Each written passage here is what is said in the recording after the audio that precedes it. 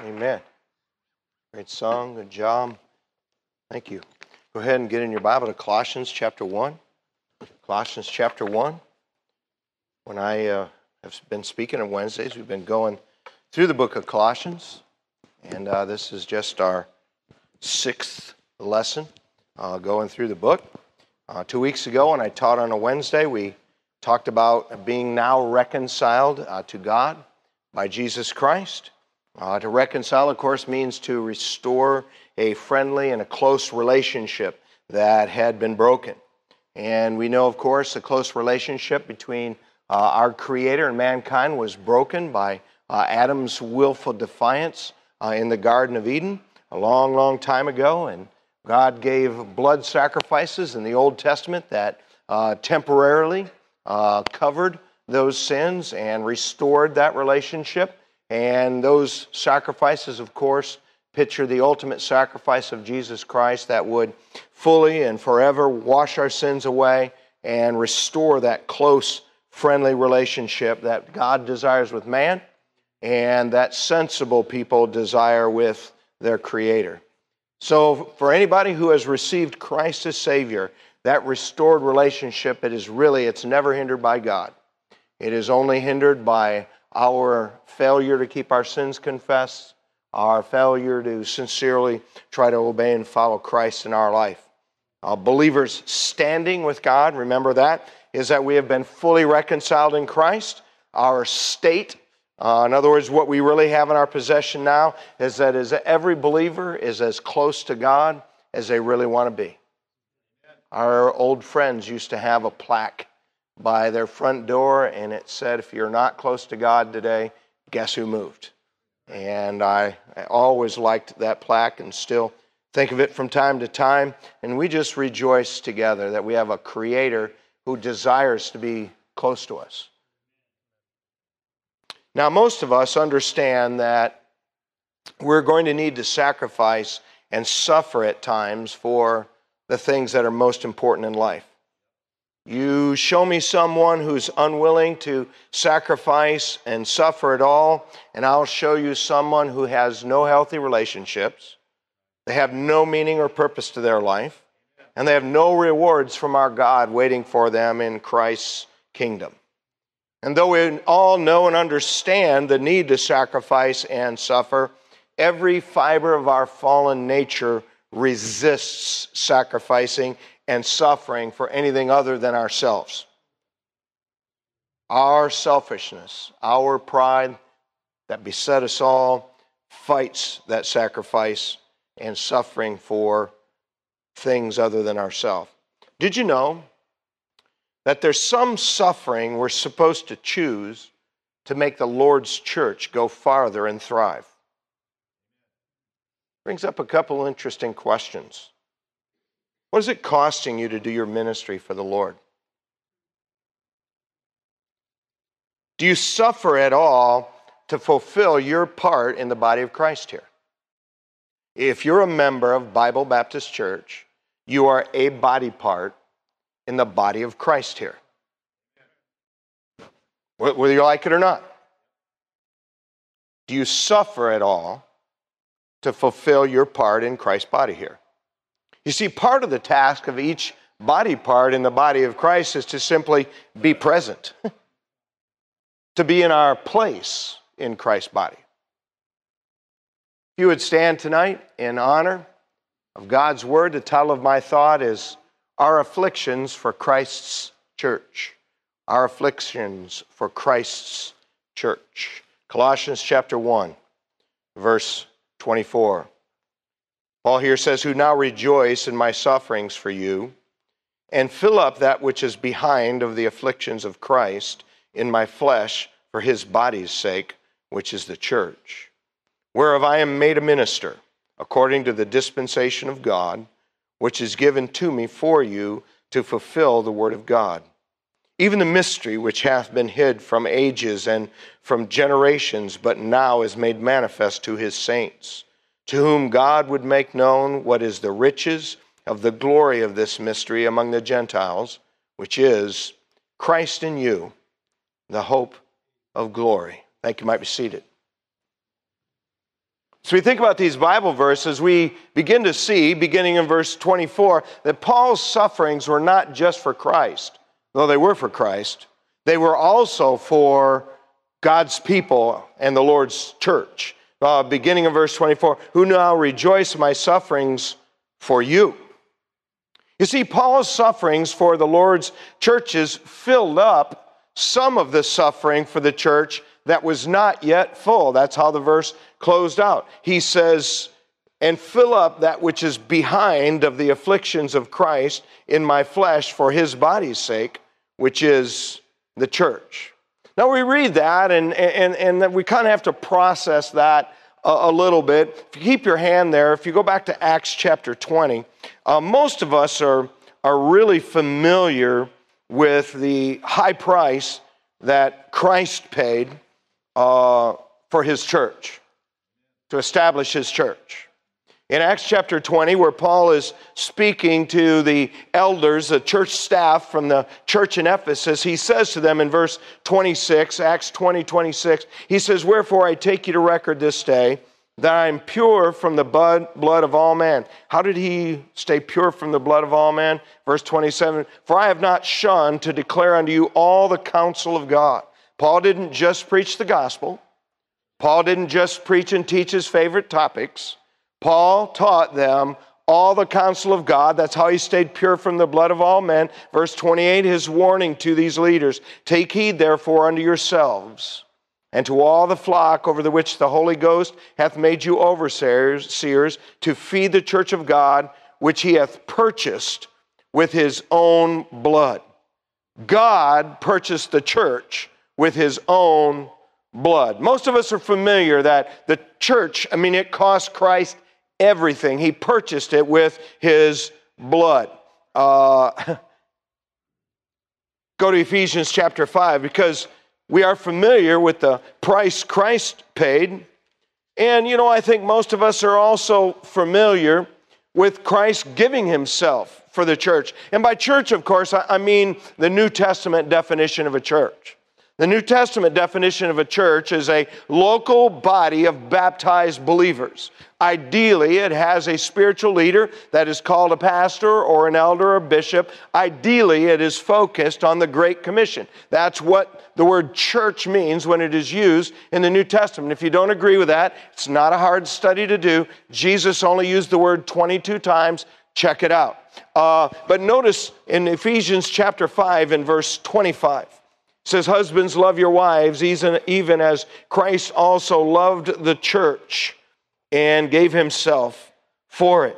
So Christ purchased the church with his blood, says he loved the church and gave himself for it. What does Jesus think about a local assembly of baptized believers like this assembly here, who have a spiritual leader whose focus is attempted to be in the Great Commission? He loves places like this. He gave himself for places like this. Verse 29 says, for no man ever yet hated his own flesh, but nourisheth and cherisheth it, even as the Lord, the church. What does Jesus think about places like this? He nourishes it and he cherishes it. Now, by and large, in American Christianity, because so many people get their information from books by national authors and national preachers rather than pastors and the Bible itself, most people misdefine the church and they define it as all believers everywhere. That is a false doctrine. The church, as the word is used in the New Testament, is a local assembly of baptized believers, ideally with a spiritual leader that's called a pastor or elder or a bishop, and the Great Commission as its focus. Listen, the word means assembly.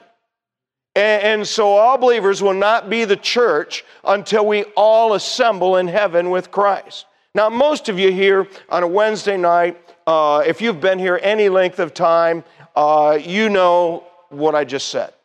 You know what a local church is. You know its value to Christ. You understand all of that.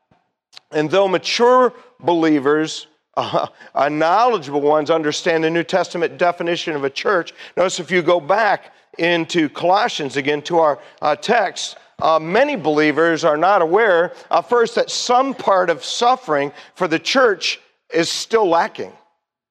Some part of suffering for the church is still lacking. Verse 24, Paul said, who now rejoice in my sufferings for you and fill up that which is behind the afflictions of Christ in my flesh for his body's sake, which is the church. Notice some of the afflictions for the church are behind that needed to be filled up. You see, this is not to purchase the church. The blood of Christ fully paid for that. This is not to purchase our own salvation or earn the love of God. Listen, Jesus Christ fully purchased our redemption on the cross with his shed blood, his death, and his resurrection. He fully did that. This has nothing to do with our salvation. And by the way, this has nothing to do with God loving you or not loving you. God loves you and he loves me not because of what we do or fail to do. God loves you and God loves me because God is love. That is not for sale. That is not purchased with our faithfulness. This is not purchased with our suffering for Christ or for his church, for taking part in the afflictions that are not filled up for his church. That being said, believers are supposed to be afflicted at times so Christ's church can thrive and do what a church is supposed to do. Listen, if believers fail to pay their part of the afflictions for the Lord's church, it will not thrive and it will not accomplish Christ's purpose. You see, Paul was willing to suffer because he understood that a dispensation of God had been given to him for God's people. Verse 25, he says, whereof I am made a minister, according to the dispensation of God, which is given to me for you, to fulfill the word of God. You see, Paul had become a steward of some information about Christ. God had dispensed some truth to his care. By the way, if you go to Bible Baptist Church, God has entrusted some truth to your care. You and I, God didn't put you and I in a church where literally from 4 years old, 3 years old in the nursery, all the way up through high school and all the way through college and young adulthood and in all 7 of our adult Bible classes and from this pulpit, no matter who's behind you here, when they're preaching and teaching the things of God. God didn't put us in this environment and not expect us to be stewards of the information that he exposed us to. God exposed Paul to some information about Christ, and Paul became a steward of that.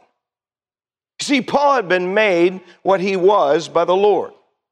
Did you see that? Where I am made a minister. He wasn't born when he was made one. He was not that because of his gift. He got that because he yielded to God. By the way, if you and I become anything in life or in the Lord's work, it's because we yield to God. And God makes us into the image of Christ. See, Paul had been given what he had been given, not for his own wealth or his own pleasure. He had been given that for others.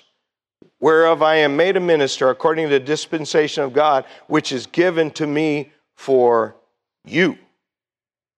By the way, any gifts you and I have really are not so that you and I can look in the mirror and flex our muscles and say, wow, look at me. God didn't give you or me natural and spiritual gifts for our own good. They're not just, listen, if you're gifted here, and everybody here is gifted, you're not just gifted to have more bedrooms in a house, more acreage with your land, more and a better car to drive. I'm not saying that God doesn't allow us to use those gifts for things like that to a degree, but that isn't why he gave them to us. Sacrificially using our gifts for the work of Christ and trying to help others is very different from consuming our natural and spiritual gifts on ourselves. Listen, God's given me a good mind and relatively good health. Listen, I have the same aches and pains that many of you have. But God didn't just give me them to consume on my own pleasure, entertainment, and profit in life. I'm supposed to suffer and sacrificially use them for the most part for something greater than myself and my own personal benefit. Paul wasn't suffering jail in Rome for breaking Roman laws. He was suffering there for Christ's sake and for Christ's church's sake.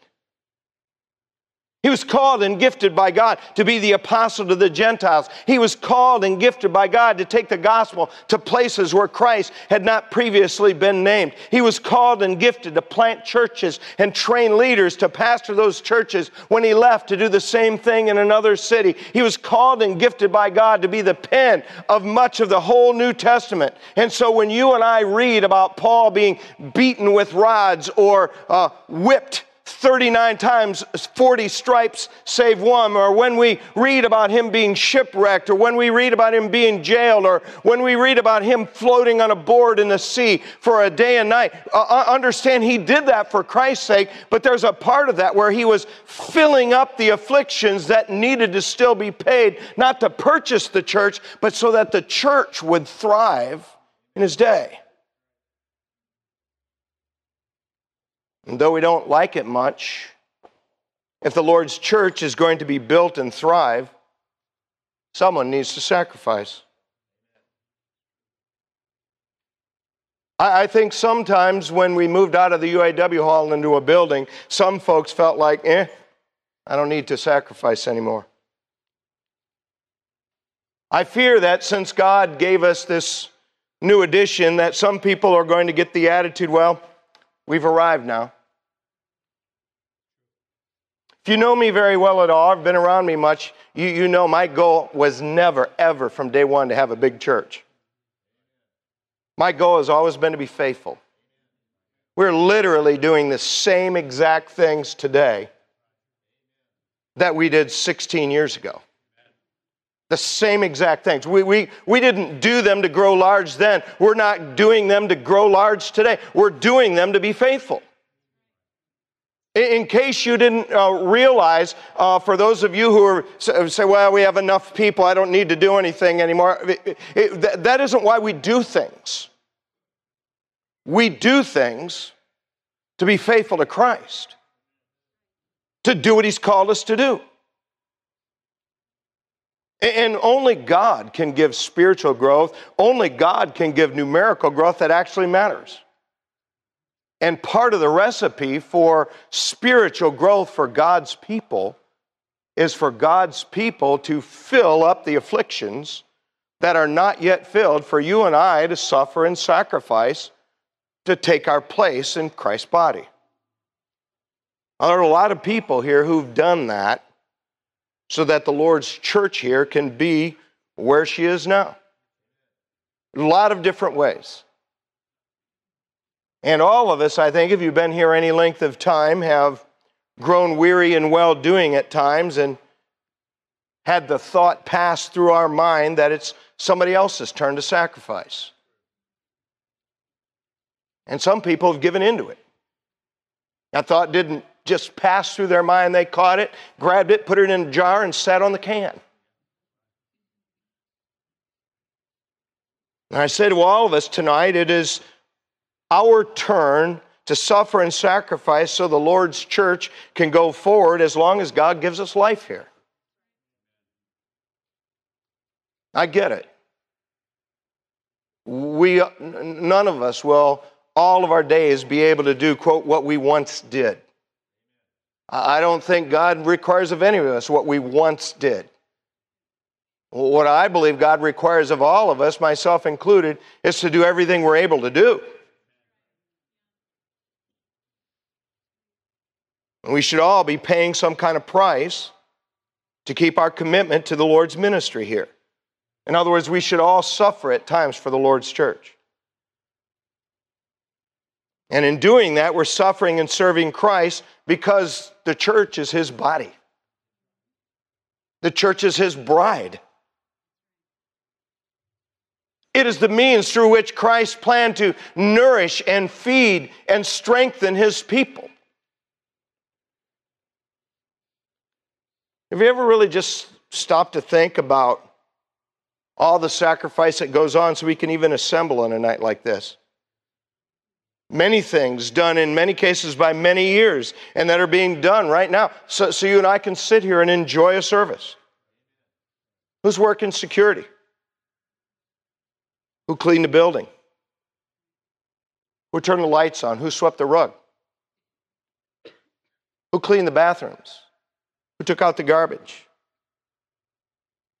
Who prepared lessons? Who practiced their songs and singing? Who's in the nursery?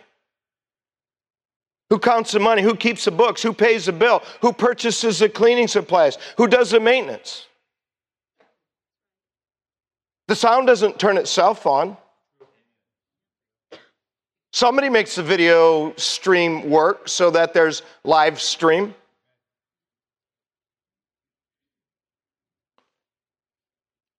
You know what bothers me?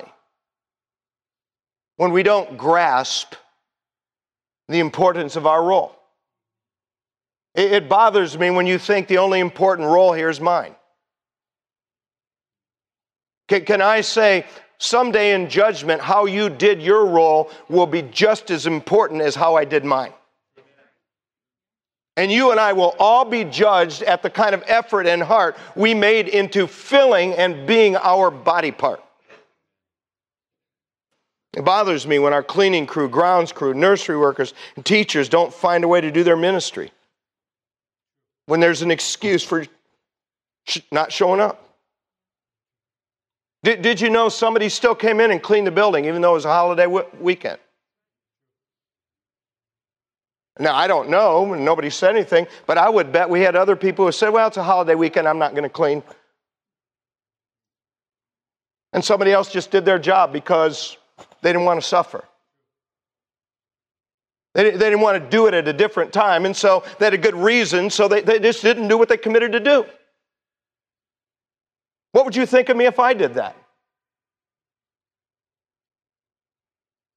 Would you lose some measure of respect for me? So who are you talking to? I have no idea. This is what you call preventative maintenance. I've always believed that the real depth of my commitment and faith are demonstrated when it's not easy to fill my calling. When it's not easy to keep my commitment to the church. I don't believe I show anything when it's easy for me to do my job.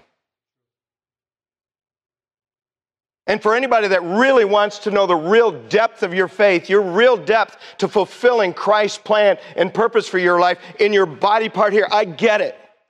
As a follower of Christ, we have a role in our world. As a follower of Christ, we have a role in His church. I get that. I get that this affects many areas, our home, our marriage, how we do lots of things, how we handle ourselves at work. I get that. But tonight we're in Colossians chapter 1, and Paul's talking about filling up the afflictions for, not just for Christ, but for His body's sake, which is the church.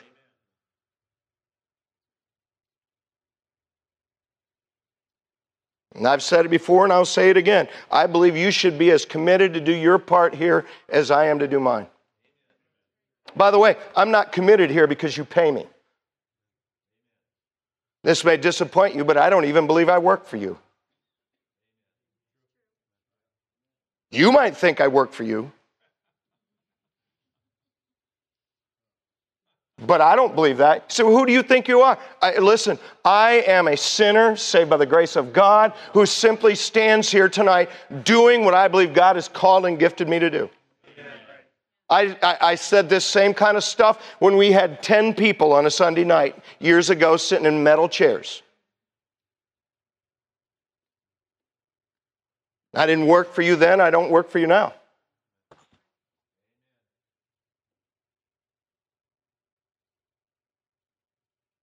If you're going out of town on Saturday, would you find a way to do your cleaning on Thursday or Friday, or just let your leader know you're gone for the weekend? If your child was sick for your turn in nursery, would you just text Cheryl and cancel, or would you find a way to trade to make sure you took your turn? If it was your week to teach in your ministry and it was a busy week, would you find a way to spend an hour so you could prepare to speak? Or would you just say, they're just kids, I can wing it?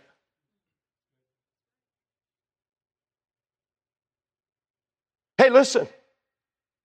There's nobody in here dying for lack of sleep. If nourishment came by time on our phone, listen, we'd all be real healthy.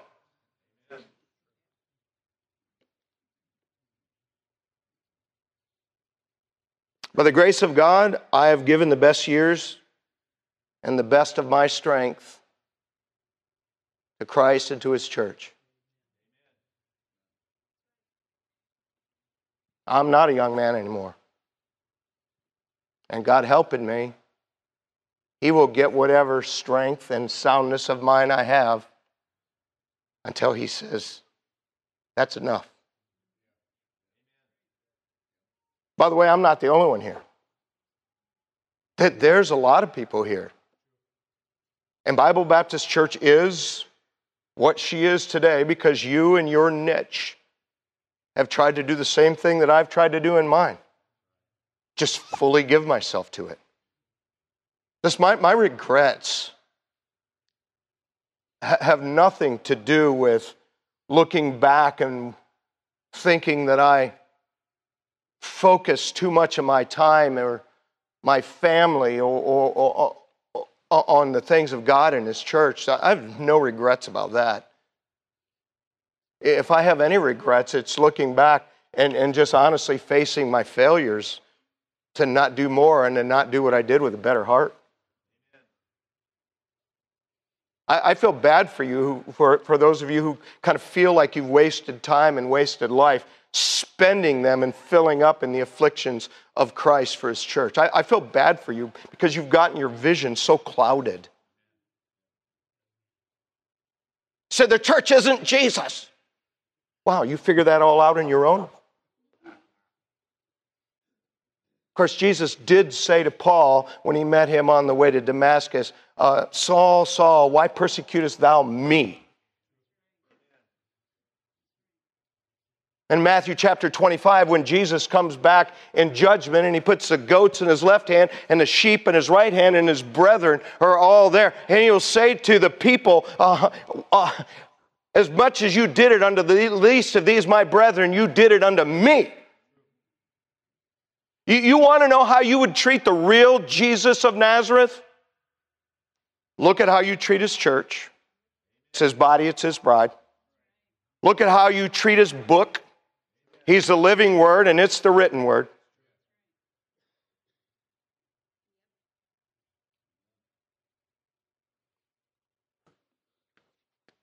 See, Paul understood why he was suffering and sacrificing. That's how he was able to do it. It was for Christ, and he understood that if he didn't pay his price, I get it, his price was here.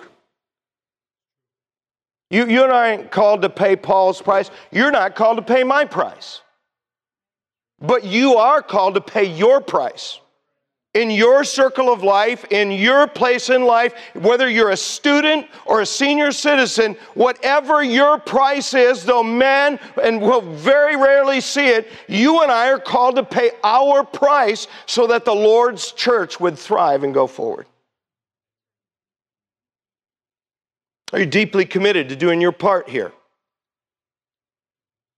If not, why not just decide that in 2023, you're no longer going to haphazardly and with half your heart make excuses for not doing what you know you can and should do? What is it costing you to be a part of the Lord's church here? Well, I know what you're thinking. It's costing me too much. I'm listening to you. Hey, listen, I get it. I was a sarcastic human being when the Lord saved me, and I'm working on it. I really am. I don't, listen, stuff comes out all the time. I don't ever plan how I'm saying anything. I just plan what I'm going to say. And so if you don't like how I'm saying something, just know that I thought through what.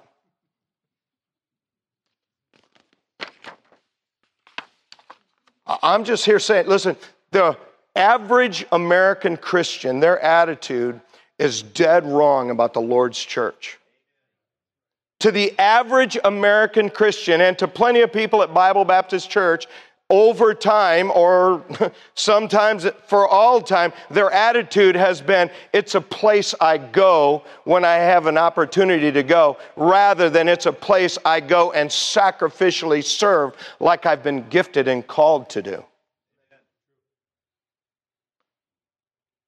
How deep is your commitment to your ministry? You afraid to get involved? Refuse to be committed to anything at the Lord's church? And you call that a more mature attitude? Are you not committed to anything in your life? Can I just share with you my personal attitude from the earliest days of my Christianity was just simply this. If I was ever going to miss anything, it was not going to be Christ, not His church. I remember years and years ago, I was 3/4 sick, and it was time. I got up early to go to work, and I'm sitting there thinking to myself, should I go to work or should I stay home? And honestly, in my heart, I wanted what the Lord wanted. Part of me. The other part of me wanted to call in sick because I got paid anyway. But I really wanted to honor the Lord. I still remember there on my knees, I went in and I got a nickel.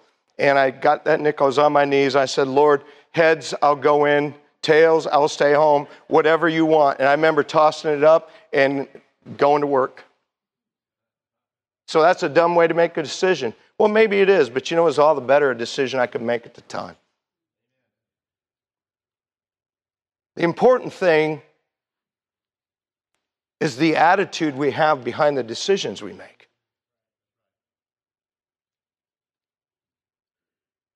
All kinds of people. You would lament there being no ministries here for your children. You would lament the bathroom or auditorium or some part of this building not being clean, the grass being long.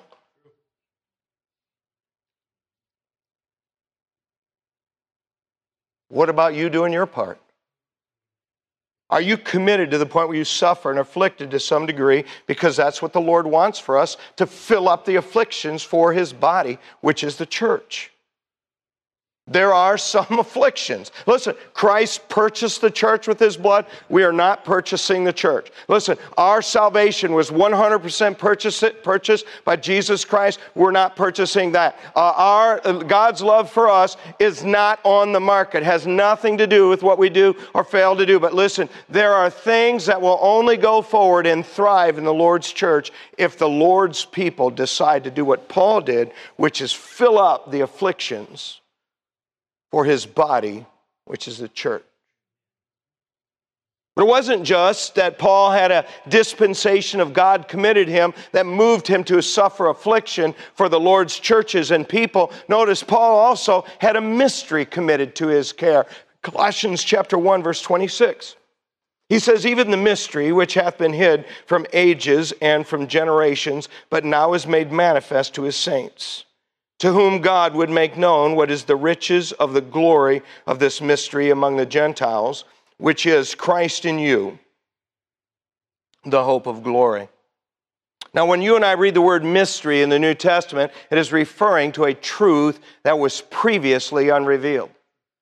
You've heard me say many, many times, one of the best things you and I will ever do in our life is let the Bible define the way it uses words. If you're looking for a biblical definition of the word mystery as the Bible uses the word, it's right there in verse 26. It says, even the mystery which hath been hid from ages and from generations, but now is made manifest to His saints. What is a mystery? It was something that was hid from ages and generations in the past that is now made manifest to His saints. It's a previously unrevealed truth. If you look up the word mystery that's used 27 times, either in singular or plural in the New Testament, 3 of them are in the in the Gospels, in the book of Acts. They are only referred to in the Gospel to the kingdom of God and kingdom of heaven.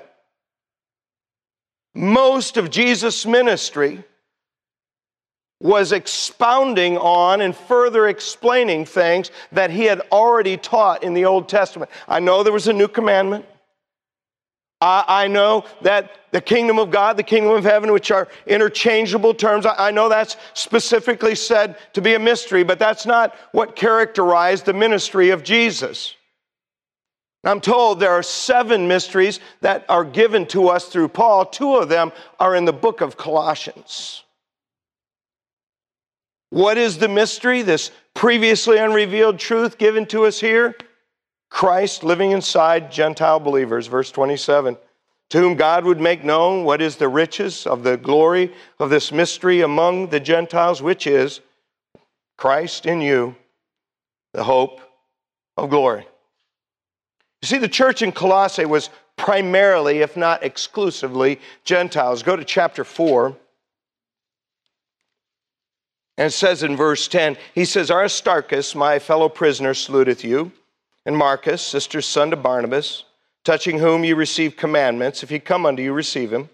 And Jesus, who's called Justus, who are of the circumcision, so they're the Jews, these only are my fellow workers unto the kingdom of God, which have been a comfort unto me. Epaphras, who is one of you, the servant of Christ, saluteth you, always laboring fervently for you in prayers, that you may stand perfect and complete in all the will of God. See, Epaphras was from Colossae. He was their pastor. He was one of them, and he's not included in the list of Jews who were with Paul. The church in Colossae was primarily or exclusively Gentile believers. Now, there are basically 2 spiritual groups in humanity, the saved and the lost. One group has Christ in their heart as Savior. The other group does not have Christ in their heart as Savior. 2 groups. There are 2 basic physical groups among humanity, the Jews and the Gentiles. The physical Jews are people who are in the physical lineage of Abraham, Isaac, and Jacob. And the physical Gentiles are those who are not in the physical lineage of Abraham, Isaac, and Jacob, which is probably most, if not all of us here tonight. Now, for those who are in the spiritual group called the saved, the physical distinctions are gone. Look at Colossians chapter 3, verse 10. He says, and have put on the new man, which is renewed in knowledge after the image of him that created him, where there is neither Greek nor Jew, circumcision nor uncircumcision, barbarian, Scythian, bond nor free, but Christ is all and in all. So if you are in Christ, whether you're a Jew or a Gentile, we have the same privileges and promises in Christ. By the way, there are technically 3 groups of people, and Paul doesn't break them out here, but if you write and take notes, put 1 Corinthians 10:32, where Paul says, give none offense, neither to the Jews, nor to the Gentiles, nor to the church of God. There are 3 groups in Corinth: physical Jews who are not saved, physical Gentiles who are not saved, and saved people who are Jews and Gentiles, all one in Christ. Now, we break it up for simplicity into 2 groups, but technically speaking, there are 3. The mystery is not that God was planning to reach the Gentiles. That was clearly revealed in the Old Testament. God spoke of the coming Messiah. He said, I will give thee for a covenant of the people, for a light of the Gentiles, Isaiah 42:6. Moses said, rejoice, O ye nations, plural, with his people, for he will avenge the blood of his servants, Deuteronomy 32:43. Isaiah said, there shall be a root of Jesse, which shall stand for an ensign, to it shall the Gentiles see. God reaching out to the Gentiles was nothing new. Nothing new spoken of in the Old Testament. The mystery was not God reaching out to the Gentiles. The mystery, the previously unrevealed truth, was that Christ would be living inside Gentiles just like he lived inside believing Jews. By the way, that's why it says, if you go back to the text there in verse 27, Christ in you, the hope of glory, not Christ in us. In John chapter 14, verse 27, Jesus said to his Jewish apostles that the Spirit of God was with them and shall be in you. That was not new information when Paul wrote this, that Christ would live in the Jews. The new information, the mystery, the previously unrevealed truth would be that Jesus Christ would live in the person of the Holy Spirit in Gentile believers.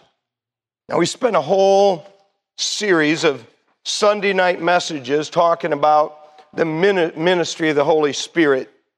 And it's sad to me that, generally speaking, we take for granted that God lives in us in the person of the Holy Spirit, and we think too little of this great privilege that our body is the temple of God, the temple of the Holy Spirit. So why do you think we take it too lightly? Because of the way we treat our bodies. See, this great truth about the Holy Spirit living inside us, Christ in us, it was hidden from ages and from generations, but is manifest now in the New Testament to His saints. Because the Spirit lives in us, you and I have as much access to God as any believer from the physical lineage of Abraham, Isaac, and Jacob. Because His Holy Spirit lives in us, we can say, greater is He who is in us than he who is in the world, and we can resist and defeat Satan. Because the Holy Spirit lives in us, our salvation is eternally secure, and you and I are sealed by the Spirit until the day God redeems us from this life. Because the Spirit lives in us, we have a teacher that lives in us, that teaches us through those He's called and gifted to preach and teach His Bible, and also personally teaches us as we read the Scriptures for ourselves.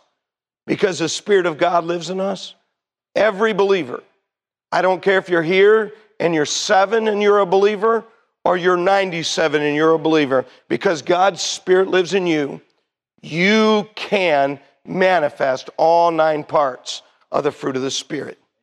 Love, joy, peace, gentleness, goodness, faith, meekness, temperance. You can. So I wasn't raised that way.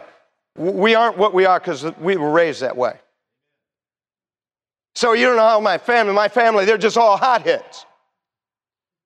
Listen, none of us are slaves to our genetic disposition. Every one of us can, in yielding to the Spirit that lives in us, the great mystery, we can manifest all this fruit. If you're here tonight and you're not yet a believer, I hope you will humble yourself and call upon the Lord with a repentant spirit, because He wants to save you. And if you are saved, I hope that you will yield to the Holy Spirit living in you, so that you can become and do what God designed and gifted you to do. One of the things that drives me as a pastor and a spiritual leader is to do everything I can to try to find your spiritual gifts and to somehow, some way, put you in a situation where you can use them. You say, why? Because I believe that you will be just as fulfilled doing what God gifted and called you to do as I am doing what God gifted and called me to do. Listen, there is no way to follow Christ and have the price be cheap. Salvation is free because Christ paid it all. Discipleship is expensive because the cost is our life. What? Know you not that your body is the temple of the Holy Spirit, which is in you, which you have from God, and you're not your own. You've been bought with a price. Therefore, glorify God in your body and in your spirit, which are God's. It's not just that my life doesn't belong to me. Your life doesn't belong to you either. It has nothing to do with you going to Africa and living in a hut. It has everything to do with you finding what God has gifted and called you to do and just doing it. It'll be hard sometimes, but it'll really make you feel good inside. I feel bad. I really do. For those of you who don't pay your price to do what God's gifted and called you to do. I don't feel bad because we're scrambling for workers here sometimes, though I wish we didn't have to do that. I feel bad because you go through life missing what God wants to give you. Can I say the best thing that happened to me when I got saved from a human perspective? I guess, I know the best thing was that God forgave me and I get to go to heaven. The best thing that happened to me was that for the first time in my life, I felt like I had a real purpose. I tried all kinds of things. All kinds of things. But they didn't fill my heart. And I wish you could have the fullness of heart that Christ wants to give you. Amen? If you quietly stand.